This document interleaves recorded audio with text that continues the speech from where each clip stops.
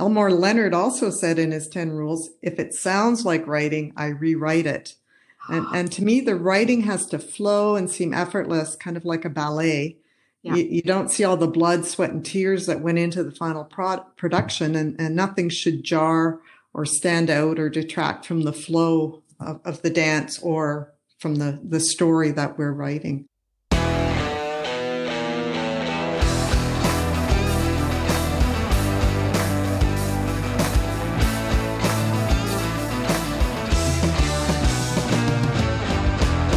Hello there, my fellow sophisticated creatives. Welcome to JCV Art Studio from the dressing room. Ozzy is in the studio with me. He has a bit of a pouty face because we didn't get to go for a run this morning, but hopefully he'll be okay. This is episode 5 of season 2, and I hope everyone's doing okay. I was talking with my daughter Ashley. She's a nursing student, and she had said to us, to me and my husband, she goes, we got to grasp on to whatever patience, whatever empathy, whatever resilience we have left. We can hang in there, people. Hang in there. I think of these next few months as the last MASH episode. Hawkeye was the resilient one throughout the entire MASH episodes, MASH seasons. And then when the war stopped, the war ended, that's when he kind of lost it. So come on, folks, we can hang in there. And to give you some entertainment, I'm excited about today's podcast. We're having a discussion with our second multi-published author from Ottawa, Ontario. This author has over 20 published novels, and that's not including short stories. She has written the lauded Stonechild and Rouleau police procedural series, the Anna Sweet mystery novellas, and the Jennifer Bannon mysteries for middle grade readers. Her work has been shortlisted for several awards, including four Arthur Ellis Awards. Brenda Chapman, welcome to JCV Art Studio from the dressing room. Hi, Joanna. It's so nice to speak with you today. Good. I'm glad to have you on here. I've been reading Closing Time, and what I always enjoy the little things an author puts in a novel, and you have many little things. And the first one that just stood out for me because it made the scene so real was when our character, or your character, Martha Loring, and you write, snapped the sheet toward the ceiling and let the fabric float gently onto the bed. I could see it. I could just so see it. You know, you're setting the scene. And I would like to know, what do you do to set those scenes? I know I've gone onto Pinterest, and that's how my heroine's law office has now emerged because of what I've seen on Pinterest. But what do you do to set the scene? Well, I like your idea about Pinterest. I'll have to try that. I guess we authors truly are creating worlds out of our imaginations from places we've seen or been. And so in this setting this particular scene of the sheet on the bed, I pictured myself in the room making the bed and tried to make the reader feel as if they were there with me or with my character Martha. The trick, I guess, is picking out those salient details that evoke a scene without writing so much description that the reader loses interest. It was Elmore Leonard in his 10 Rules of Writing who said to leave out the bits that readers skip over. So I worked to include enough detail to paint a picture and a feeling and a sense of place without going overboard. I try to include the 5 senses when I can, and I always think of them when I'm writing a description and what I can fit in and what would work. And I also try to use evocative language and to describe a location or an object in a different or original way that also seems natural to the story and to the characters. That's cool. Yeah. I know I try to use the five sentences if it works for that particular scene. And I've Hmm. just written down Elmore Leonard. I'm going to look that up. Yeah, you can find them on Google. They're Oh, his 10 rules of writing. I think Stephen King also has quite a number of rules that are worth reading over. okay. Okay, good. So can you give our readers an idea of what Closing Time is about? Oh, sure. Closing Time is the seventh in the Stonechild and Rouleau police procedural series, which is mainly set in Kingston, Ontario. Officer Kayla Stonechild and her partner Paul Gunderson are part of the Major Crimes Unit in Kingston, and Jacques Rouleau is their staff sergeant. And each book in the series is a separate crime and mystery with a different cast of suspects, but I developed the lives of several major characters throughout the series. In Closing Time, Stonechild takes her teenage foster niece Dawn on a holiday to an isolated lodge north of Sault Ste. Marie, which I called Pine Hollow Lodge. And the lodge and the lake are fictional, but set in a real location east of the town of Searchmount, which is north of Sault Ste. Marie. The first night at the lodge, they're served supper by a teenager named Rachel Eglin, who goes missing that night on her way home from work. And the next day, her body is found on the side of the road. And Stonechild is reluctantly drawn into the investigation, which is being led by a former colleague named Clark Harrison. And she worked with him in Red Rock, Nipigon back when she lived in northwestern Ontario. I guess in addition to the investigation, I developed her relationship. She's grappling with her own personal situation. She's been involved with her partner Gunderson in a romantic way, and she's kind of at a crossroads deciding whether she wants to go back to Kingston and live with him and carry on their life together, or, head north and into the woods. And I introduce in the book an old boyfriend of hers from northwestern Ontario.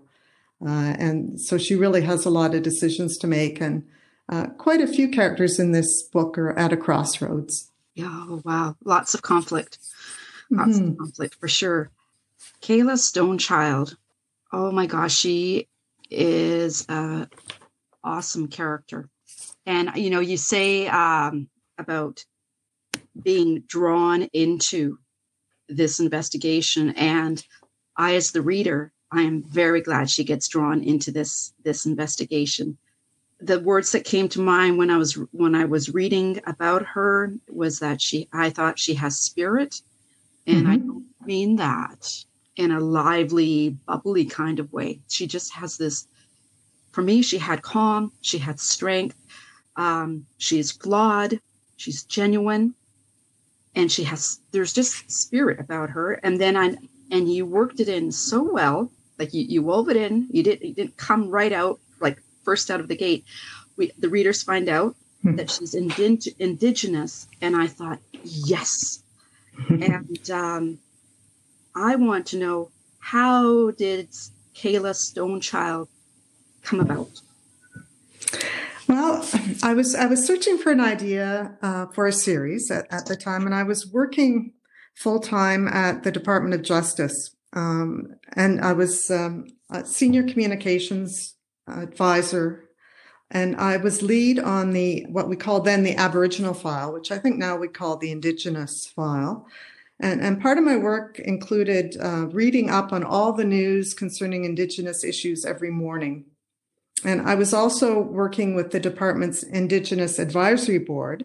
So I was really immersed in the issues, as well as working closely with my Indigenous colleagues. And a lot of what was going on in the news and what had gone on in the past really disturbed me, as it has a lot of people.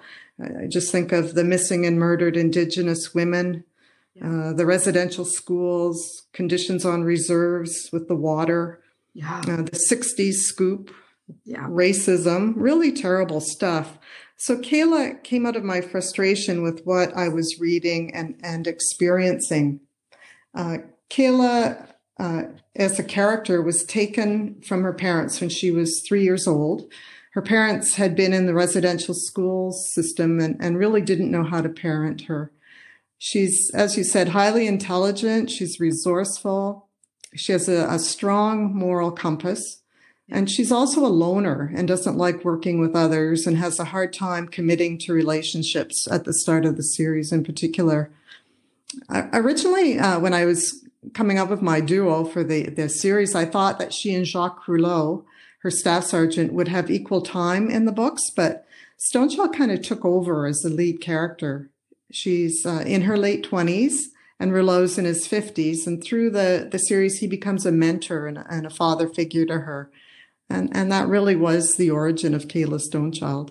Those are great relationships to write about.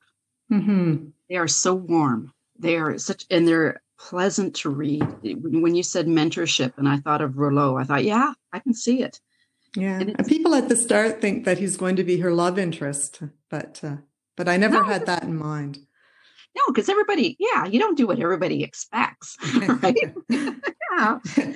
And it's interesting that when you had said that she's a bit of a loner, I immediately wrote down here, because I write just little notes down. Writers and authors are a bit of loners. We're loners a little bit as well, Yeah. So, yeah, I agree. Yeah. Kayla's relationship with her adopted niece, Dawn, is another relationship that is enjoyable to read. It was the scene when they're having dinner, because they've gone to Pine Hollow Lodge. I don't want to give it all away. Okay, so get away. I got the sense that Kayla's feeling that she's being pulled away from doing things with Dawn.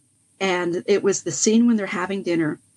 And Dawn, who's a teenager, says to Kayla, and if it's all right, I'd like to read this little bit of dialogue. Mm-hmm. Dawn says to Kayla, "You have to help find who killed Rachel. You're the only one who can." And oh my God, that got me, and it's like you said, I'm reading this and I'm thinking, thank God Kayla's been pulled into this, thank God, So can you explain to the listeners the relationship between Dawn and Kayla? Was it based on any sort of personal experience? Well, Dawn appears in book 1, Cold Morning, as a 12-year-old, and she's living with her mother, Rose.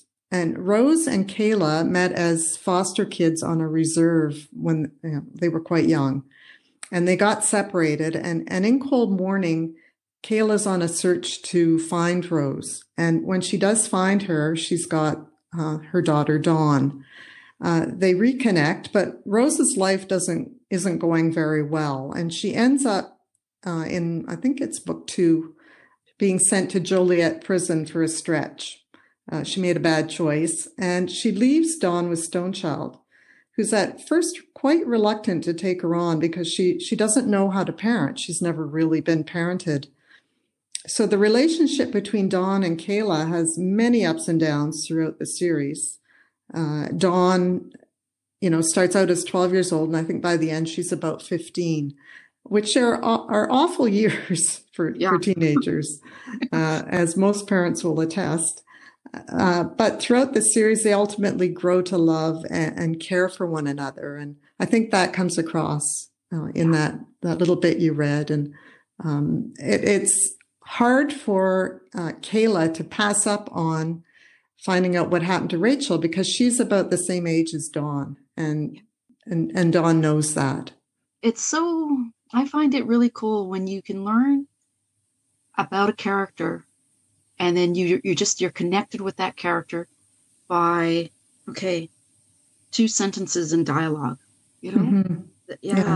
Yeah. And I wouldn't say that Dawn came from any personal experience that I had, although I did used to teach kids with learning issues, and some had difficult family situations. So it's likely that I drew on some of their experiences and feelings and conversations that I'd had, but nothing really out of my life that I knew any foster kids. Rachel is the teenager who is murdered in the novel. And that scene, it's impactful, but it's not gory. Okay, I'm just thinking for the listeners out there.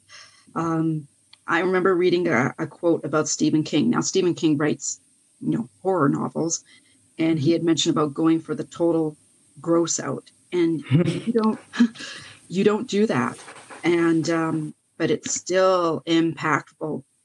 It was how you set it up, because you write in the third person, and the reader, I was there, and it was like I'm the silent witness to what is happening.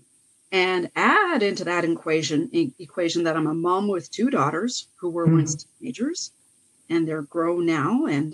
But it doesn't, like the scene is scary, and it's sad, and it's heart-wrenching. And I've written difficult scenes, and I've had to go for a walk after. And after that scene, I'm wondering, did you have like a debriefing at all? Well, writing the murder scenes is tough, especially killing off a character you've grown to like, or one whose life is still before them. Yeah. That is, if you'd let them live. Yeah. I don't go in for describing the actual murder, or for that matter, sex scenes in any detail, because that's not really something I like to read myself. Yeah. I think it's more powerful just to lead the reader to the crime and let their imaginations take over. Unlike in perhaps a cozy mystery where the person murdered is usually nasty and had it coming and nobody misses them, I try to show the deep sorrow and pain that someone like Rachel's death causes for her parents. So it's not hard to empathize with their sorrow. However, at the end of the day, this is fiction, and Rachel is a made-up character, so I can keep her death in perspective.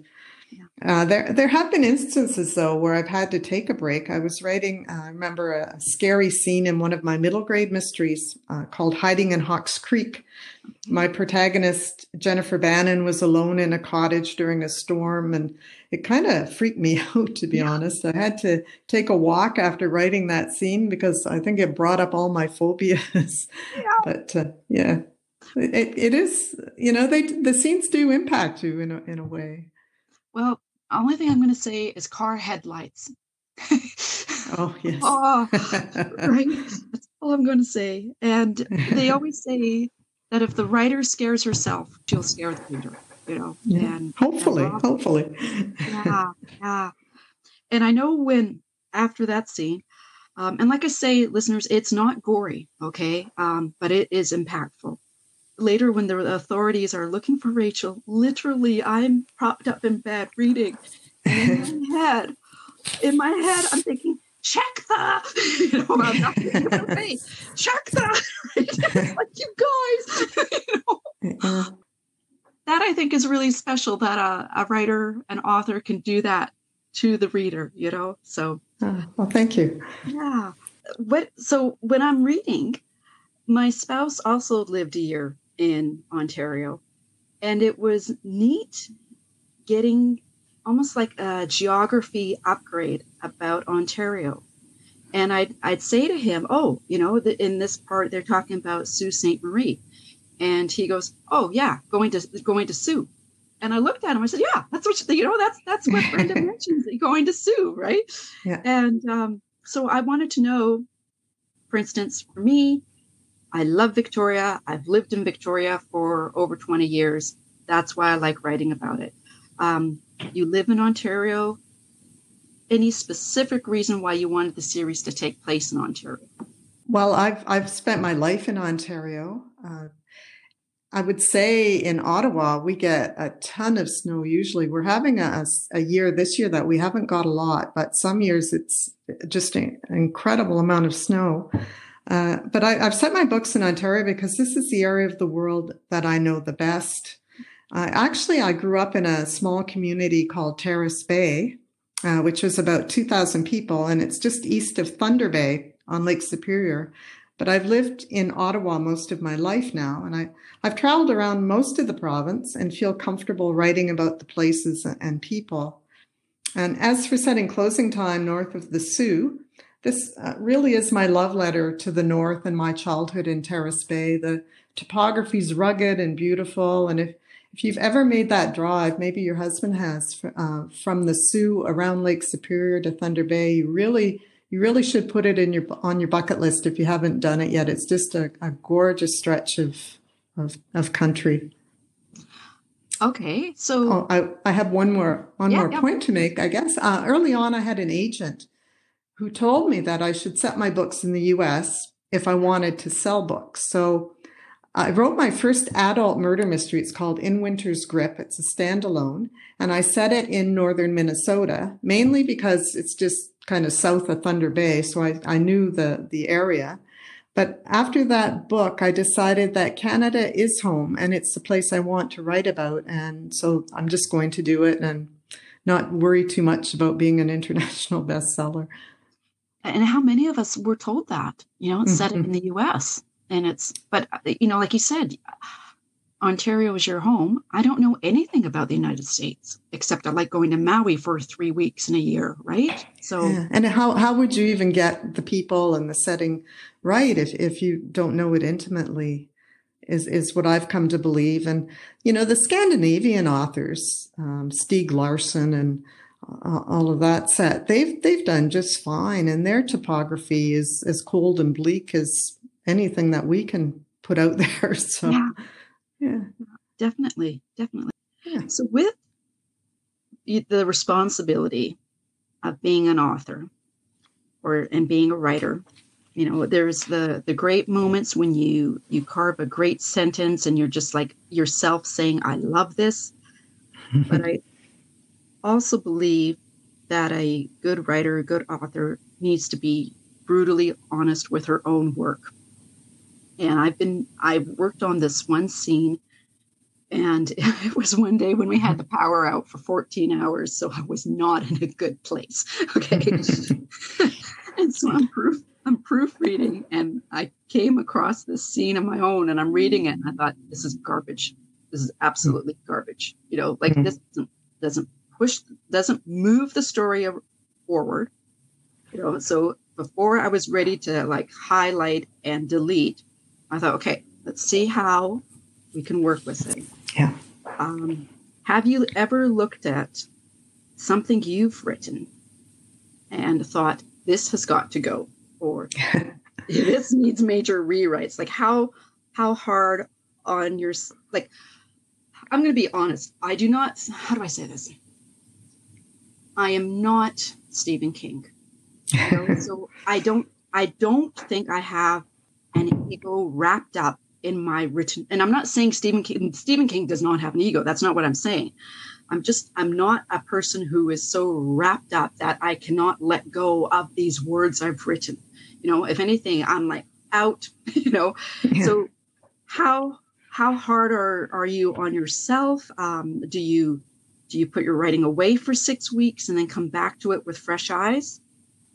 Well, I seem to get harder on myself with every project. Maybe it's the more you know, the more you don't know.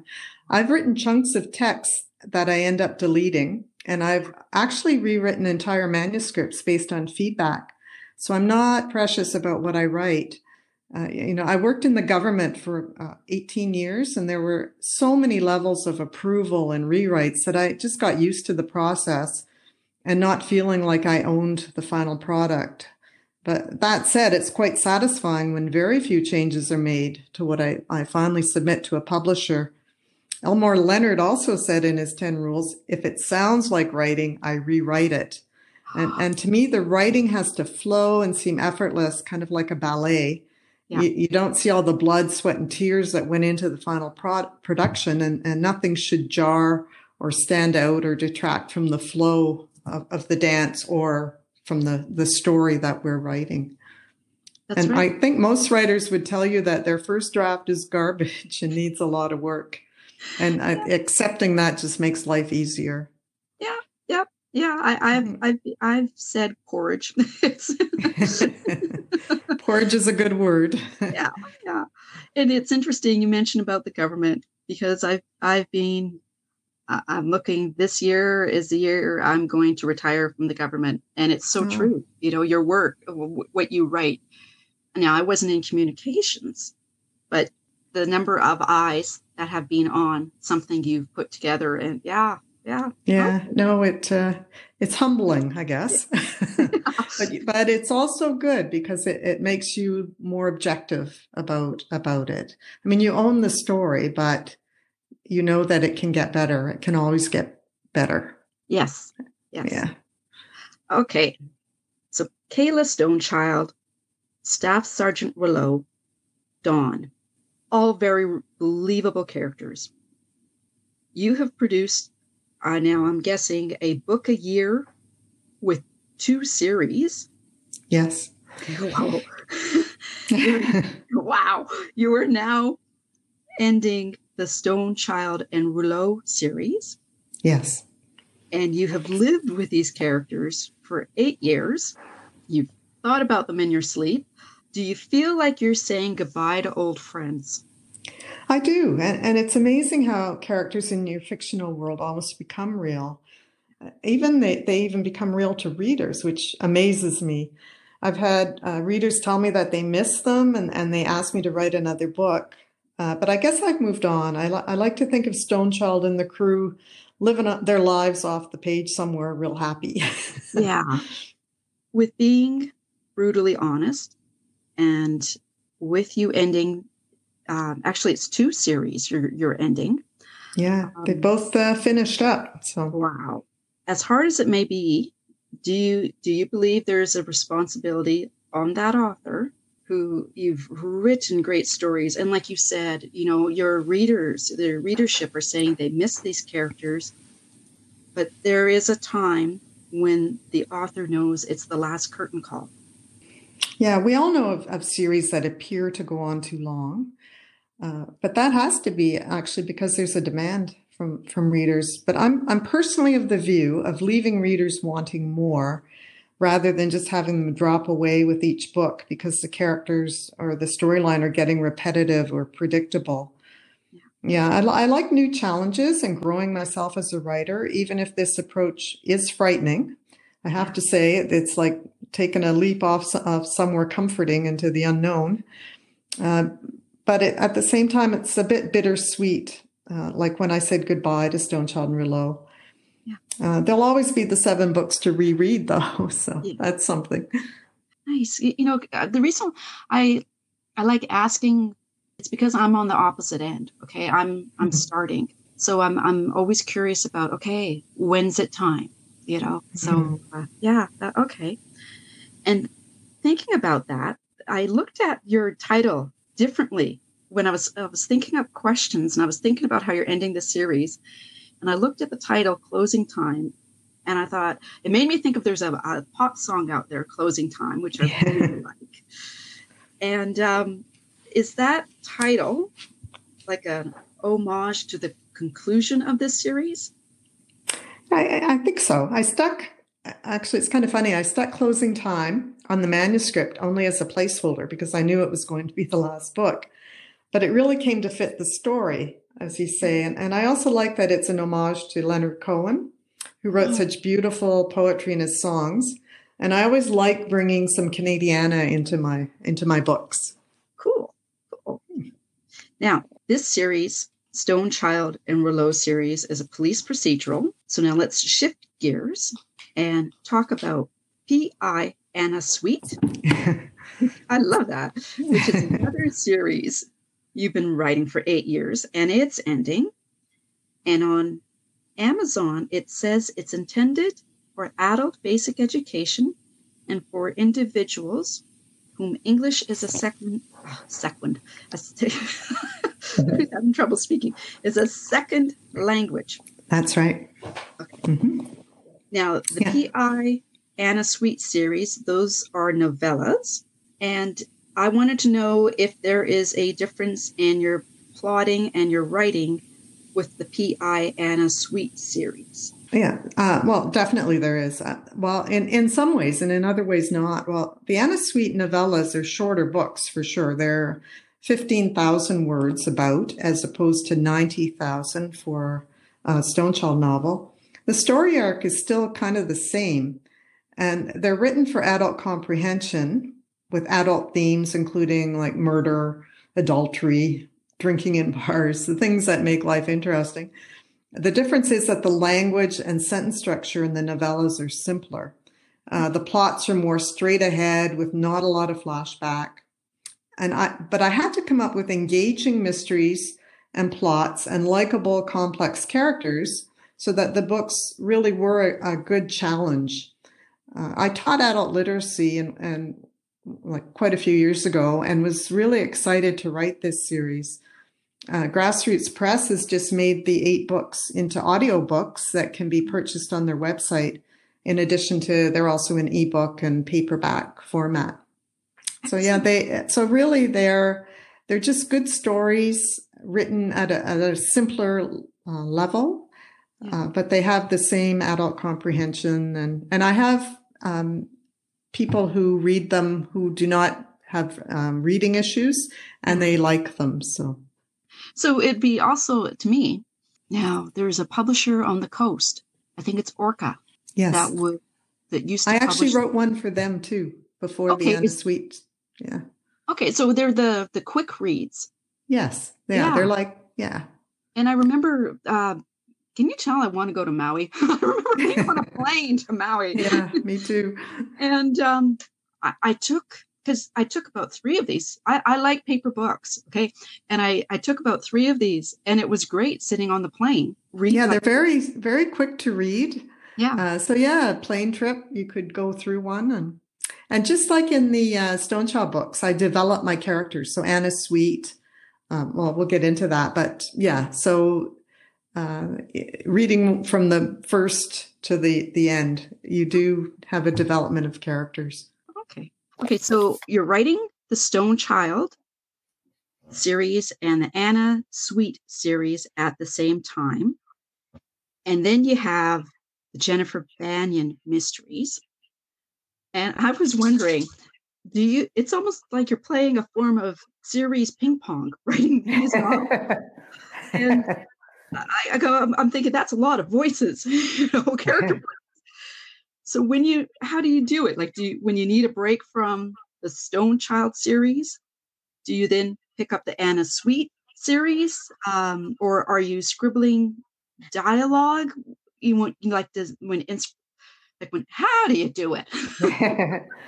Well, I'd first say the Jennifer Bannon books I wrote, they were the first series I wrote, and they were my heroine, my protagonist, Jennifer, is 14 years old. So I wrote them for my 2 daughters. And I wrote the first book, Running Scared, and it got accepted. And then I wrote another one without a contract, and they just kept getting accepted. So there were 4 in the end.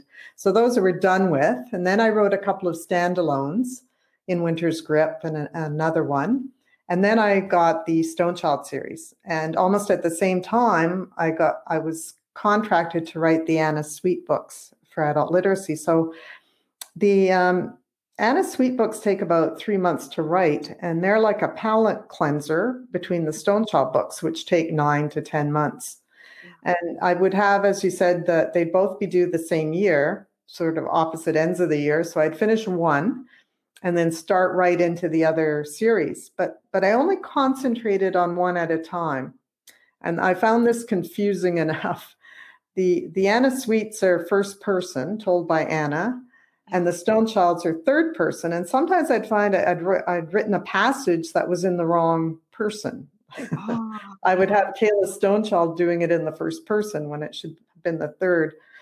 But, that all works out. And some of the details I'd kind of mix up because the Stonechilds were set in Kingston and Anna Sweets are set in Ottawa. And I would, mix up sometimes, but I eventually straightened it out. And I'm really not a big scribbler, but sometimes I would jot down an idea for one book while working on the other series, but nothing in great detail.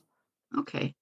So do you plot the books out, or are you more of a prancer? A pantser? Pantser? Yeah, the pantser. Yeah, I fly by the seat of my pants. I'm a pantser.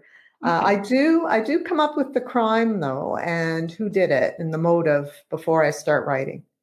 Okay. And then I work towards that. Okay. Interesting. Mhm. Mhm. I haven't read the Anna Sweet novels yet. As you can imagine, I have a tight window of reading time, and I have to stick to my schedule, because I want to produce a quality podcast, so Yes. I want to know about these books, but my God, the number of books I've read where I'm like, okay, I want to go to the previous one. It's like, Well, not well, yet. if you ever get on a plane, you could take one with you because Yeah, they're pretty quick reads. yeah. Yeah. So, can you give our readers an idea of what type of literary ride they'll be embarking on? And I have had coffee. My words aren't working with me, the spoken words. So what type of literary ride they'll be embarking on when they pick up a P.I. Anna Sweet novel?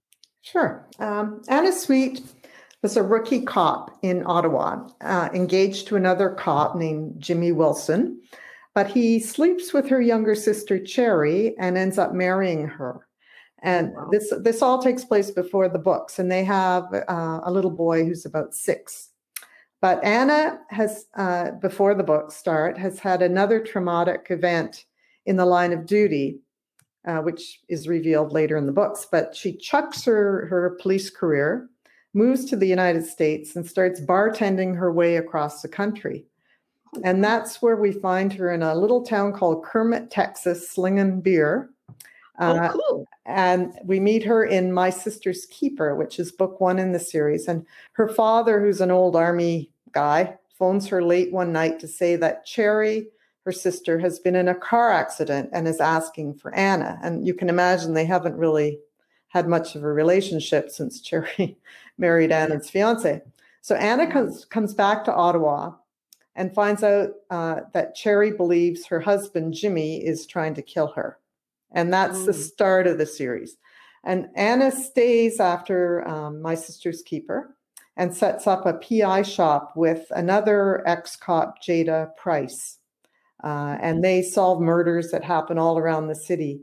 And again, just like in the Stonechild series, I developed the lives of my main characters. They're a lot of fun. They were a lot of fun to write. Cool. So you can see they're adult themes, and they're adult. The stories appeal to adult comprehension, even though they're written a little simpler and shorter. Well, definitely lots of conflict. I mean, Mm-hmm.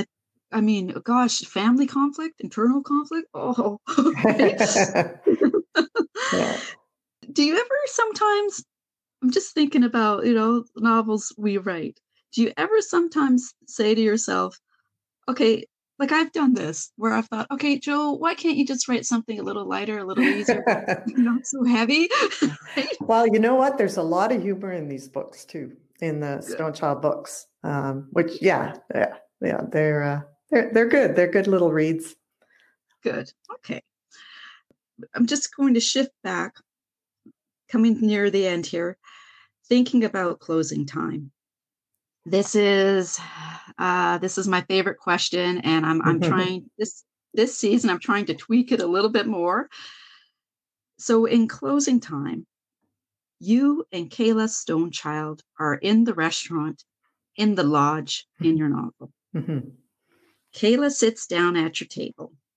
What do you think she would say to you, and what would you say back?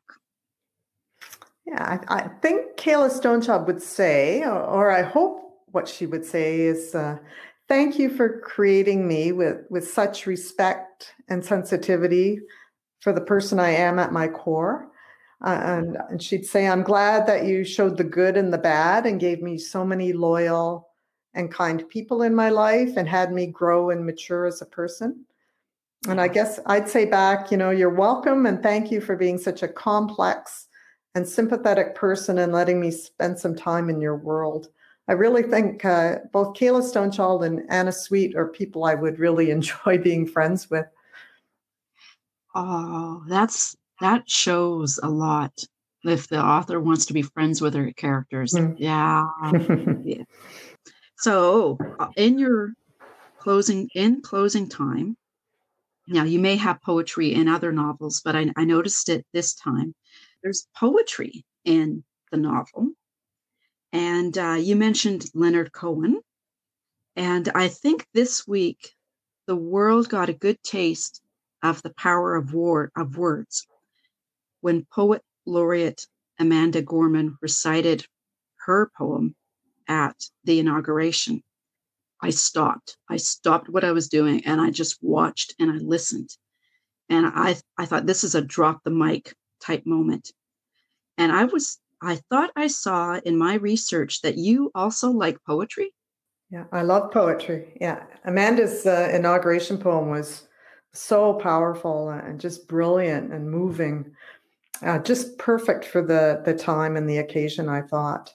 Yeah, I wrote poetry in high school and studied it in university. In fact, one of the poems, the one in Rachel's book that Kayla uncovered, I wrote that back in university. I wrote that poem then.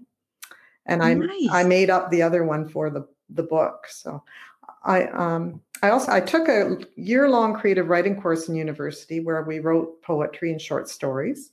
And I also I have a Canadian poetry textbook that I'll pull out now and then to reread some of my favorites. And I'm also a huge fan of T.S. Eliot and reread his work often. Have you ever thought of having your own, publishing your own, or having published your own poetry book? No, I haven't actually, but maybe I'll get back to it one day. I've been kind of immersed in these novels. They take a lot of time. Yeah. Well, yeah. I mean, writing 3 series, mystery series, hey, short stories. Yeah. Take up no time. Right? Just throw one more thing on your plate. Right?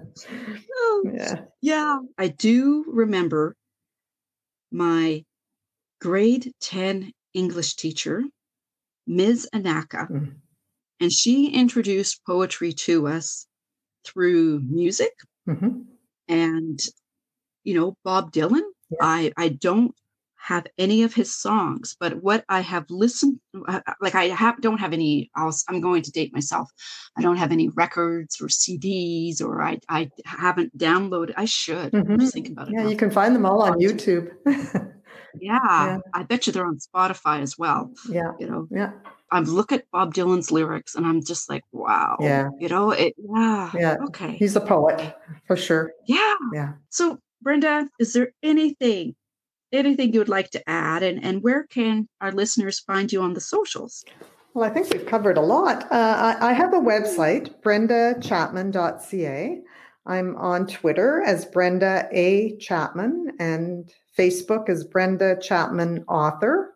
I love hearing from people, but I might warn those looking for me on social media that there is another Brenda Chapman. She's a director in Hollywood.